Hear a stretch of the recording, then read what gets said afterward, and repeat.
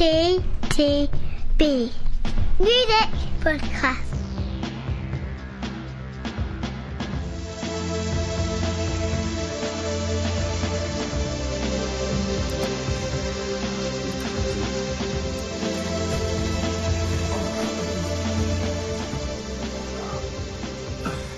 Happy summer. Hello. Yeah. It's cool for the summer. Yeah. Do-do-do-do-do-do. Pop tune, kids. Ask you folks. Right. Yeah, podcast 8. Yeah. I didn't write it down. Let's Yeah, say I think it's 8. I think it's so. Isn't it July? It's July, but I know it's August, not. I'm not sure. I Okay. can't remember what. Ah, well. You know, if you've been paying attention at all, you probably know better than us. Anyway, 6 albums. Biffy Clyro. God, can't even speak. Oh, it's a good Clyro? start. Yeah, Biffy Clyro. Ellipsis. Michael Kiwanuka. Well done. Love and Hate. Yeah, managed that one. I remember last time when we reviewed his debut album, I Yeah. struggled to say it at all. Blood Orange, Freetown Sound. Mitski, Puberty 2. Back for Lashes, The Bride. And Steven Tyler were all somebody from somewhere. Just start off with a disclaimer in the fact that due to various reasons, Pete's only managed to get through, I think, all of them once with a bit of extras. Yeah. And I have struggled to do 3 listens of Have all you? of them this time. All right. Although I have got 3 of most of them now. Is it because you've been staying out for the summer? It is I've been That's staying it, out for the tune summer. kids as well. Yeah. Yeah. It's just I don't know. I lost track of time, to be honest. Yeah. No, I got thinking, oh yeah, got plenty of time to do this stuff for the podcast. Yeah. And then suddenly it's like, oh, that's next week. Yeah. Yeah, that. Yeah. It's life. That. Yeah. Anywho, let's start with some Scottish rock and the 7th album from Biffy Clyro. Pete. Yeah. Didn't like it. Okay. All right. Can I be more specific? Yes, I can. Look, this is it's okay. It's an okay album, but it really didn't set my world alight. Yeah. My issue, I guess, I can't remember if this is the first or the second of Biffy Clyro album we've. It's the first. Is The it first. It's the Oh, first one we've blimey. Okay. reviewed. Wow. I guess I feel like I've reviewed one before, but hey, maybe I just listened to something. My issue here is it just sounds so well produced, and as a consequence, just doesn't feel like it has any edge. And my major issue is with the vocals. It's just polished. Yeah. Do you know what I mean? It's almost boy band. Interesting you say that. So, but yeah, go on. no, I'll I'd go as far as that. You know, it's almost like it feels like the next generation on from sort of lesser rock, you know, lad band, but heavier. Yeah. And I suppose the point I'm reaching for here, I suppose, is it feels like rock that with all the edges smoothed away equals commercial success. I mean, there are a couple of tracks on the album that have co-writing credits from a couple of guys who co-wrote stuff on the 5 Seconds of Summer There you go. album, amongst other things. Yeah. But yeah, So, I mean, in conclusion, therefore, yeah, it was okay. It's an okay album. If you like their stuff, great. But I won't be rushing to listen to this again. I have avoided Biffy Clyro for quite a while. Partly because I still haven't quite forgiven Spencer. Hello, Spence, for dragging me along to the iTunes Festival in 2012 to Roundhouse to see them live, and bar a couple of tracks, finding them incredibly tedious as a live act. And so I wasn't really looking forward to this album at all. But I have to confess, I actually quite like it. Do you? Yeah, okay. I mean, whilst not disagreeing particularly with anything you've said, because it is arguably over polished, but I don't know. It kind of won me over. I mean, I heard the single "Animal" on the radio, and found myself humming it for days afterwards, and I thought, I quite like that. It's quite. Is it Radio 2, perchance? It was Radio 2, I know, but there you go. I think that's what I'm getting at. Nighttime radio too, though, not daytime radio too, to be fair. Enough. But yes, I thought this is I quite like this. At the same time, there are bits on it when you just think, okay, there are people that would have come to this band for the first time, perhaps through When We Collide, Matt Cardle's cover reworking of Many of Horror, their song in 2010's X Factor, and there are definitely songs on this album. You just mentioned X Factor there as well. I know, yeah. but there are songs on this album Yeah. that you could again see people doing. Yeah. That's as it. X Factor to win a single, Yeah. and I'm not saying that necessarily in a bad way. 'Cause I think Simon Neil, who's the guitarist songwriter, does have a canny knack for writing that kind of song. And the thing that I kind of find most interesting about this album, in a way, considering they are essentially a hard rock band, is I think they actually work better as a not rock band. Yeah. So the ballady songs, if you like, Yeah. Rearrange, Small Wishes, particularly, I'd agree. show I'd agree with that. off Yeah. his songwriting better, and are actually more interesting. And I think they're actually a more interesting band when they're not rocking, as opposed to when they are rocking. Great. Small Wishes. I thought, by at the point where I was kind of almost dragged into Tedium, that actually was the track that pulled me back. Yeah. Towards the end of the album, and for exactly those reasons, I just felt that suddenly, when everything went quieter, it just worked. It works. Yeah. So basically, for me, it was actually, it's probably the first album of theirs that I would listen to again. Oh, okay. In fact, I've listened to it a couple of times. So, and Animal is one of my favourite songs of the year because it's daft. I'll try again. Obviously, you offered the disclaimer at the start. I have really tried with these reviews to sort of project myself into the future and intensely overthink them. More to come, I'm guessing. Yeah! Let's move on to the second album from Michael Kiwanuka, who won BBC's Sound of 2012. Gosh. Yes.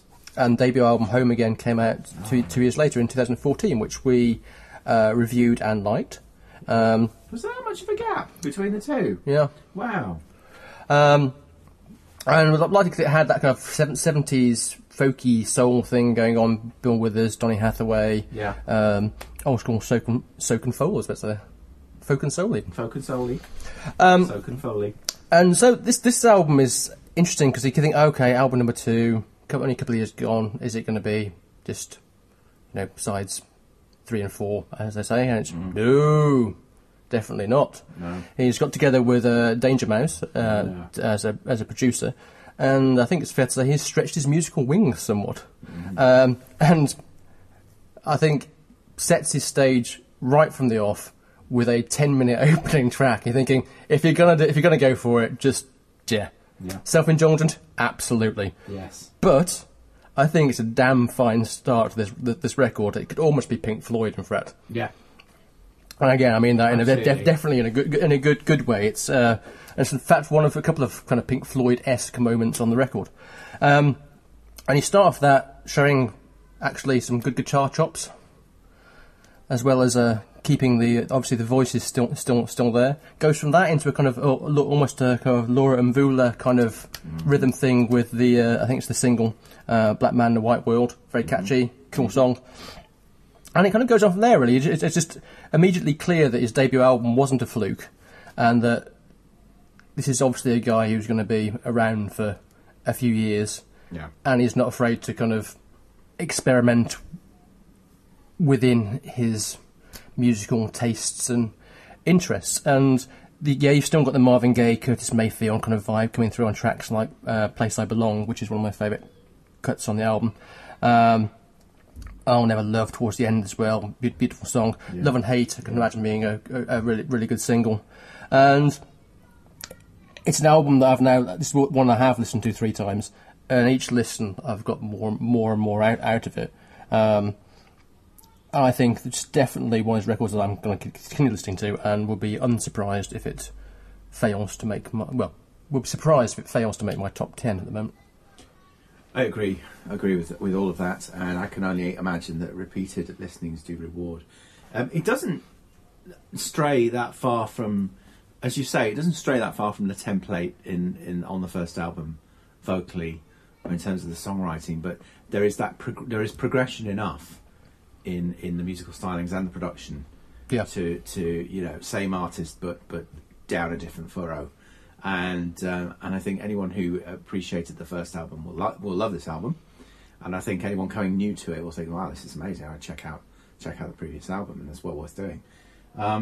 Agree with Black Man in the White World. I one of my favourite tracks on the album, and you mentioned I'll Never Love, and I actually really enjoyed the final couple of tracks as well. Yeah, and yes, Pink Floyd. Who'd have thought? I know. Just there, the kind of old sort of Gilmore-esque instrumentals. Absolutely.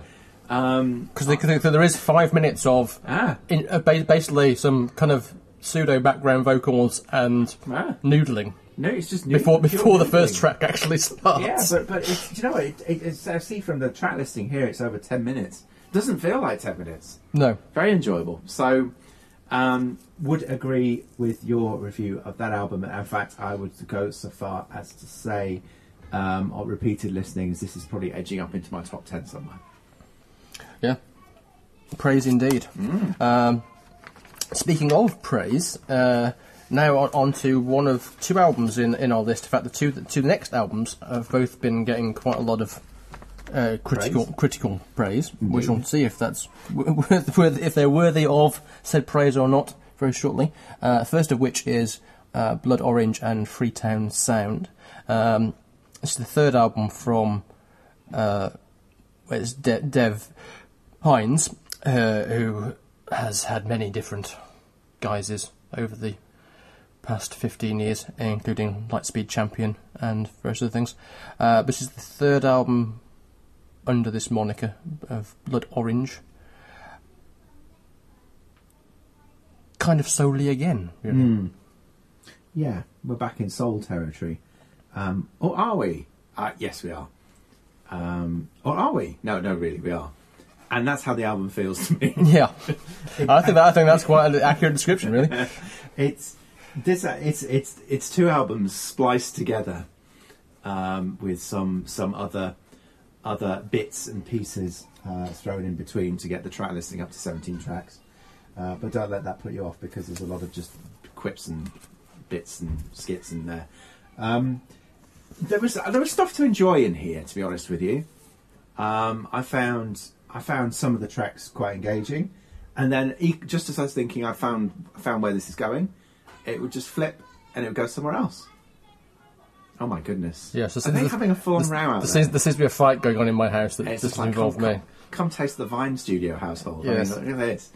Yeah, let's turn the mic up, see if we can get in there. There's parenting going on downstairs. Going on now. Like, Donald Trump wouldn't like it. Topical reference. Okay, I was joking when I said I like kids. Please get that kid out of here. It's a bit like that. It's an album with background noise. It's an album with background noise. Yeah, and it's just. Thank you, Sarah. Yeah.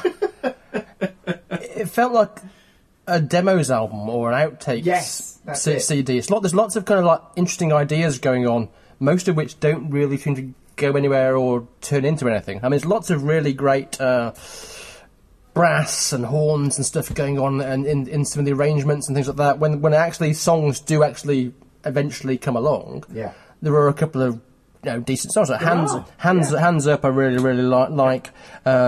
Hadron Collider, which features Nelly Furtado, because obviously there are lots of guest female vocals on the record. Similarly, which is the one there's one EVP, which is quite one of the more poppy things in the album.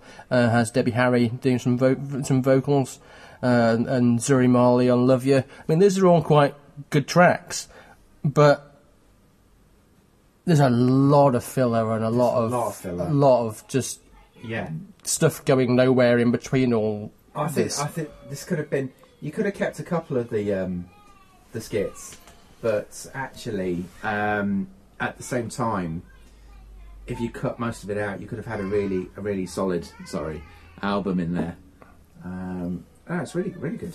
But I mean, really good in terms of how it's pulled together, but it's not so great in terms of how it actually sounds. And it's kind of an album that feels like, I feel like I'm completely unsure where it's going. I'm not entirely sure they're sure where it's going either.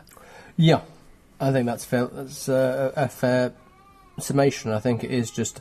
I think a lot of the stronger reviews for it are either seeing something that clearly we're both not getting, or it's just kind of people who are big fans of devs who just think he can do no wrong. Kind of I thing. have a feeling it might be the latter. I have a feeling it might be the latter too, but far be it from me to prejudge other people. No. So repeated listening, I think I certainly need to find out what's going on there.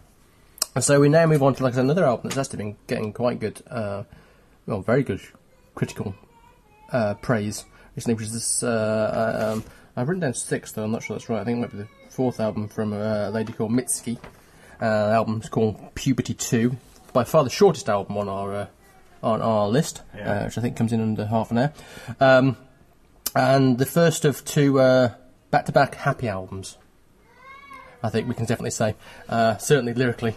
It's kind of, and this is made quite funny by the fact the opening track on this album is called Happy, which starts off with a kind of a relentless electro drum noise, essentially, that lasts for about the first minute and then slowly starts fading away as the rest of the track kind of builds. So it's kind of anything but happy. Bizarrely, it turns into actually a very good track. Although it doesn't immediately think you don't immediately think that's what's going to happen. Very visceral and self-reflecting record lyrically about love and life. I liked one of the lyrics. I think it's in the song Firework, which is one morning this sadness will fossilise and I will forget how to cry, which I thought was a kind of nice kind of visual. Reminded me a lot musically and vocally, particularly of Sharon Van Etten and Lana Del Rey at times. Yes. The added kind of anger and lo-fi charm of Liz Phair. My problems with it was what I kind of ended up finding it more interesting than compelling, and it seemed to lack enough musical depth to actually really hook me in and make it essential listening. Saying that, there was some obvious kind of fun stuff on it, so like Best American Girl, which is kind of Weezer-like. Loving Feeling similarly, and a kind of Kate Bush tinged Thursday Girl towards the end of the album, which I kind of thought was a highlight too. So interesting without being totally compelling. I think it hits a kind of indie driven peak in the album with Your Best American Girl, followed by I Bet on Losing Dogs. Yeah, which is a great title. My Body's Made of Crushed Little Stars. Yeah. I quite enjoyed the middle of the album. Hey, I enjoyed the middle. No, I was actually a fan of Puberty 2. Never a fan of Puberty, but I was a fan of Puberty 2. For the sequel. Yeah, thank you very much. So, for me, this was one of the more interesting. I found this a more interesting record than the one we just previously reviewed. Yeah. In that, whilst again it's that mixture of songwriting style or emphasis of different songwriting styles or song styles, the mix was better presented, if that makes sense. Yeah, no, it does. And to be fair, it's quite short, so didn't have any time to go rambling into other kind of areas. No. And I found it, and in comparison to the album we're about to review, there was certainly a lot more light, shall we say, in terms of I listened to the 2 back to back, you see. And in terms of the vocal style, and whilst Happy's does start with the contradiction, yes, it does actually build into I'm kind of roundabout knock along records. You know what I mean? Yeah. So no, this one I did enjoy. So moving on, keeping the happiness going, we move on to the 4th album from Natasha Khan, otherwise known as Bat for Lashes. Called The Bride. It's a concept album following the story of a woman whose fiance dies in a car crash on the way to the wedding. And she then decides to go on the honeymoon anyway to kind of exercise her demons, as it were. So interesting kind of idea for a cycle of songs. Does it work lyrically? Does it work musically? I enjoyed this album more than I'm going to let on. This is the one where I did actually get more than a first shot at listening, and I think had I listened to this a couple more times, I'd have probably really enjoyed it. Yeah. It's just been Mercury nominated. It has just been Mercury nominated.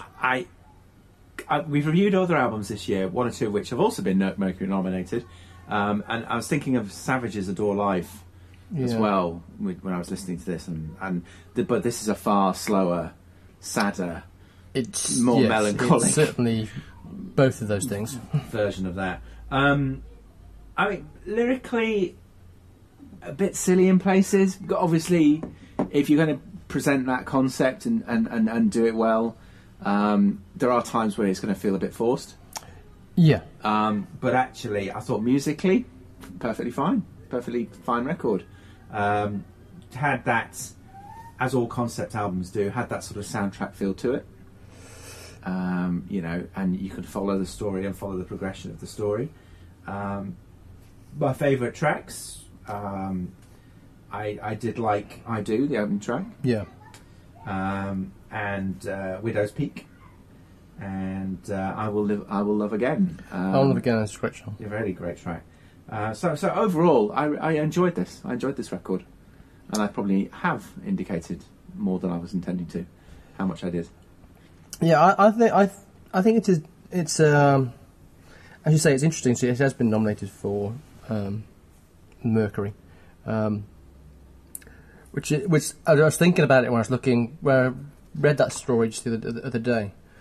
I thought it was interesting that it came on this particular podcast, given that obviously it's been nominated for the Mercury twice previous, failing to win. Biffy Clyro have been nominated for a Mercury before, failing to win. Michael Kawanaka Naka has also been nominated for a Mercury Prize before, failed to win. But so I thought it was interesting that basically with reviewing albums, and in this group of albums we're reviewing that are by British artists, 3 of the 4 that are by British artists are people that have had Mercury nominations at some point. But yeah, it's this album is definitely a grower. I think the more I've thought about this album, I've listened to that. I've listened to similar to you. I've listened to the album. This is the one I've listened to 4 times actually. Yeah. I think it's 2/3 of a very, very good album. Yeah, I'll go with that. And for me, whilst I Will Live Again is second last track, I do think the final third of the album is both lyrically weakest and musically the weakest. And because the album is kind of one paced, pretty much. It is all of a kind of much, and I think that the first half of the album manages to overcome that by the strength of the arrangements and the storytelling. Yeah. I think the final third of the album, those bits are not as good, with the exception of I Will Love Again. And as a result, it's in those tracks that you actually start to think, actually, this is a bit samey. This is dragging a bit. Do you think the concept has gone too far by that point? Do you think the listener is perhaps... Perhaps, yeah. I definitely think that towards the end, it seems to be struggling to keep the momentum of the story going, which is going on quite nicely up until that point. Yeah. So perhaps that's what it is. I mean, I still think, it's still 2/3 of a very good album and those 2/3 are better than a lot of the stuff we've listened to this year, in my opinion. Yeah, for sure. So it's an album that I would recommend just based on those 2/3, despite my reservations about the final third. But overall, I think it's good, and I do like her personally immensely. I think she's someone who definitely seems to be the kind of person who is more interested in staying true to herself rather than chasing hit singles. Yeah. Oh, that's clear. Yeah. It's not exactly packed full of obvious hit singles, this album. Interesting final thought on this. You mentioned the Mercury, and this is you could argue the second album this year's nominations that uses death as a theme. Apparently, she was listening to Mr. Bowie's album Was she? whilst recording the tail end of this record. Wow. Well, there you go. So, speaking of somebody that's not chasing commercial gain, Doesn't need to. let's move on to the final album. And do you remember when we were all sat down thinking, what we really need is for Steven Tyler to do a kind of country album? I remember that very conversation. Yeah. The one No we- one, the no we one never remembers that conversation. Nobody has ever had that conversation. That, you know, that in itself highlights one of the many problems with this record. Clearly, Stephen spent a lot of time doing American Idol, where he would have been subjected to quite a lot of people doing country pop. Yeah. And for some unknown reason, he clearly decided that for his first solo album, he was going to make an album of that ilk, Yeah. which is, you know, fine. You could cynically say it's kind of a play for hits, if you're being such a person. However, got T-Bone Burnett and Dan Huff, two very respected producers, and particularly of country music, but also of stuff just generally, in to help him produce the album. He's worked with some songwriters, the Warren Brothers, and in particular, what's her name, Hilary Lindsay, who has written for people like Faith Hill, Carrie Underwood, Taylor Swift, Tim McGraw, Luke Bryan. So, and won a Grammy, in fact. So, you know, someone that is in the biz, kind of knows what they're doing. In fact, I think she wrote or co-wrote the song that Gwyneth Paltrow sung in that country film, Country Strong, was it? I think it was nominated for an Oscar. Oh, okay. Anyway, so you've got that, so, and then you kind of think, okay, and the album starts, and you kind of think, okay, My Own Worst Enemy, I quite like this. It's quite good. You're thinking, it's hardly country. And again, that's one of the interesting things about this record. Allegedly, it's a country album. It's gone straight into number one in the American country album charts. It's a country album that isn't very country, even by the standards of today's country pop. Don't get me wrong, there are a couple of bits that are pure flag-waving country pop. So Red, White and You, I think Somebody New, and I'm not sure what the other track is. There's another one that's really out there. I think it's Love Is Your Name. Very kind of country pop. But by the same token, a lot of this stuff you're just thinking, this is just kind of an Aerosmith album, but with mandolins. Yes. For good or ill. It's not the best, and that's the thing. Despite the fact of all I've just said, it's not actually a bad record. No. It's perfectly fine. Some of it, like I said, it starts off actually quite strong. My Own Worst Enemy, pretty good. We're All Somebody From Somewhere, Hold On, are all fine. If you ignore things like Gypsy Girl, which is quite dreadful, the slightly pointless redo of Janie's Got a Gun, which is one of my favourite Aerosmith songs actually, but not sure why I decided to redo it. I haven't really added anything to it, and I haven't really countryed it up particularly either. So it's No. so it kind of, at least if they'd kind of like really gone to town with it in a country way, it might have been interesting, but haven't really.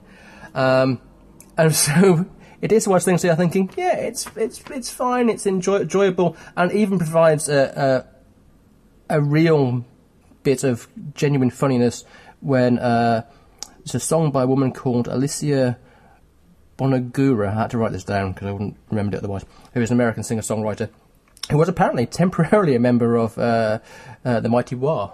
Oh, right. Wow. And I'm presuming that time in the UK was where she came across Catatonia. Wow. Yeah. because Yeah. because the chorus of her song that he covers on this album called I Make My Own Sunshine is pretty much Road Rage by Catatonia. Almost note for note. Yeah. So yeah, it's one of those records I kind of don't understand the point of it in a way and what he was trying to do, but it's fine. It's enjoyable. I mean, I listened to it. I thought, yeah, that's all right. It was foot tapping when it was meant to be tapping, but still nothing out of the ordinary. No, agree. Could have been shorter. Could have lost those. It definitely could have been shorter. Yes. Shorter. I actually, it was only when you said this is supposed to be a country album, I was like, what? Well, yeah, that's the point. Exactly. It's very light on the. Very light. Even by country pop standards. Even by the country pop standards of today, this is not a country album. This is at best an acoustic Americana-esque album. You know, with a bit of folk thrown in. Where I found actually, it was kind of reassuringly familiar. Yeah. Were on those tracks that did sound more like Aerosmith. Yeah. When he goes the full Steven Tyler, you know, Aerosmith. I think we're all somebody from somewhere. Yeah. And that even the cover at the end of Piece of My Heart. Piece of My Heart, yeah, which is actually quite good. Yeah. Yeah, it's quite a good cover, and I could, like you say, as you look into the pop hits, I could immediately see that soundtracking a whiskey advert or a perfume advert or something, you know. And also, it's the typical thing, like all Aerosmith albums. You've got the kind of Stones influence thing of what I'm doing right. You've got Beatles element in the middle of I Ain't Easy, and you know that's kind of standard things for that.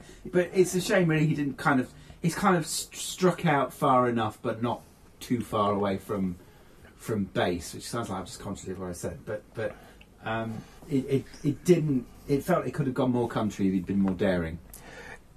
Yeah, I think it does lack any country, any kind of bravery. Really, Yeah. It's just not gonna. I mean, I have to kind of end this with a quote from his erstwhile bandmate Joe Perry, who was quoted in the American press by saying, "Stephen's in Nashville doing whatever he's doing. He's got a fucking rhinestone cowboy on, going yippee-ki-yay." I don't know what else much to say about it, really. Perfect. Yeah. Yeah. And that kind of sums it up, except there's not enough yippee-ki-yay. No, Not a melon farmer in sight. no. That's perfect. Perfect. Yeah, so it's... Yeah. I hope he does another one. Well, I'm sure he will. Yeah. No, sincerely, I do. If just to annoy his bandmates. Yeah. But it would be nice if he actually, just went for it. Yeah. Just go for it. Because actually, final thought from me, my own worst enemy, which you also like. For me, that was one of the most different tracks on the album, the opening track. Yeah. He actually vocally sounded gruffer and different on that track as well. But again, it sounded very much like an Aerosmith song. It did, but didn't. You're never going to escape that, I suppose, because of he is who he is. But I just found that was different enough, that track. Whereas what followed was perhaps more formulaic. Yeah. So, album of the podcast, for me, it'll be a tie. Ooh, between tie. Bats for Lashes and Michael Kiwanuka. I'm just saying it wrong again now. Kiwanuka. I'm going to come down on the side of Bats for Lashes. I'd agree with those two choices. I'm going to come down on the side of Bats for Lashes. Bat for Lasses. Bat for Lasses. That's the one. Bat for the Lasses. Yeah, so it's win for Biffy Clyro then. Yeah. No. Sorry, Spence. Sorry, Spence. Till next time.